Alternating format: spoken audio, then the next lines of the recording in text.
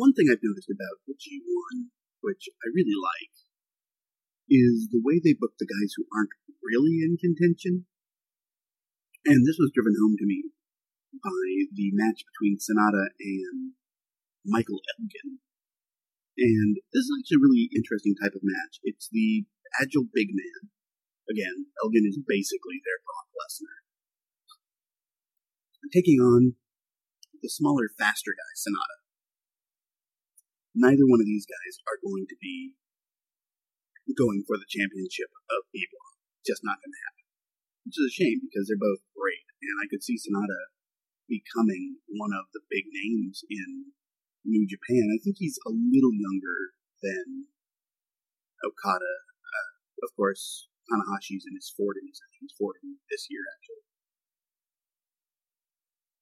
And they work a really smart match. Of course, it's the big guy versus the little guy. And at times, Sonata has the upper hand. And Elgin acts like the underdog to a degree, but more like he acts as the guy who is expected to win and is fighting to make sure that happens. And Sonata is fighting as the little guy who feels like he should win because he has more heart. Elgin is great. Let me just say that right off the bat. I don't like a lot of the ways they book him, but Elgin combines movement with size brilliantly, and he's not huge, he's big.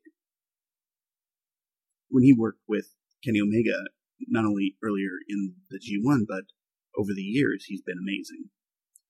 And that match with Okada was really good.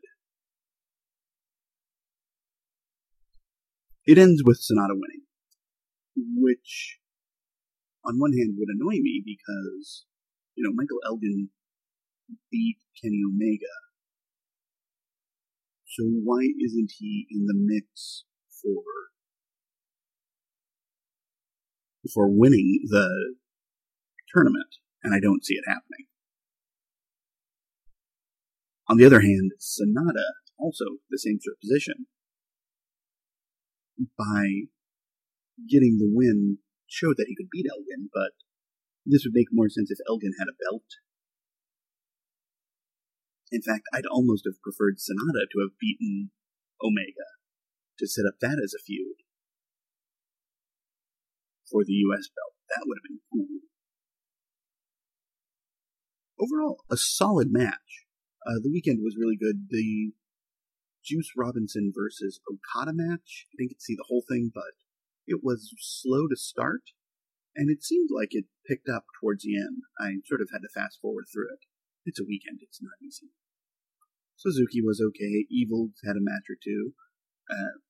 Tanahashi still bores the hell out of me for the most part. I understand. It's me, not him. But overall, it's been solid. The matches have been good to really good, with very few absolute stinkers. So stay tuned. We'll have more here on Match of the Year podcast.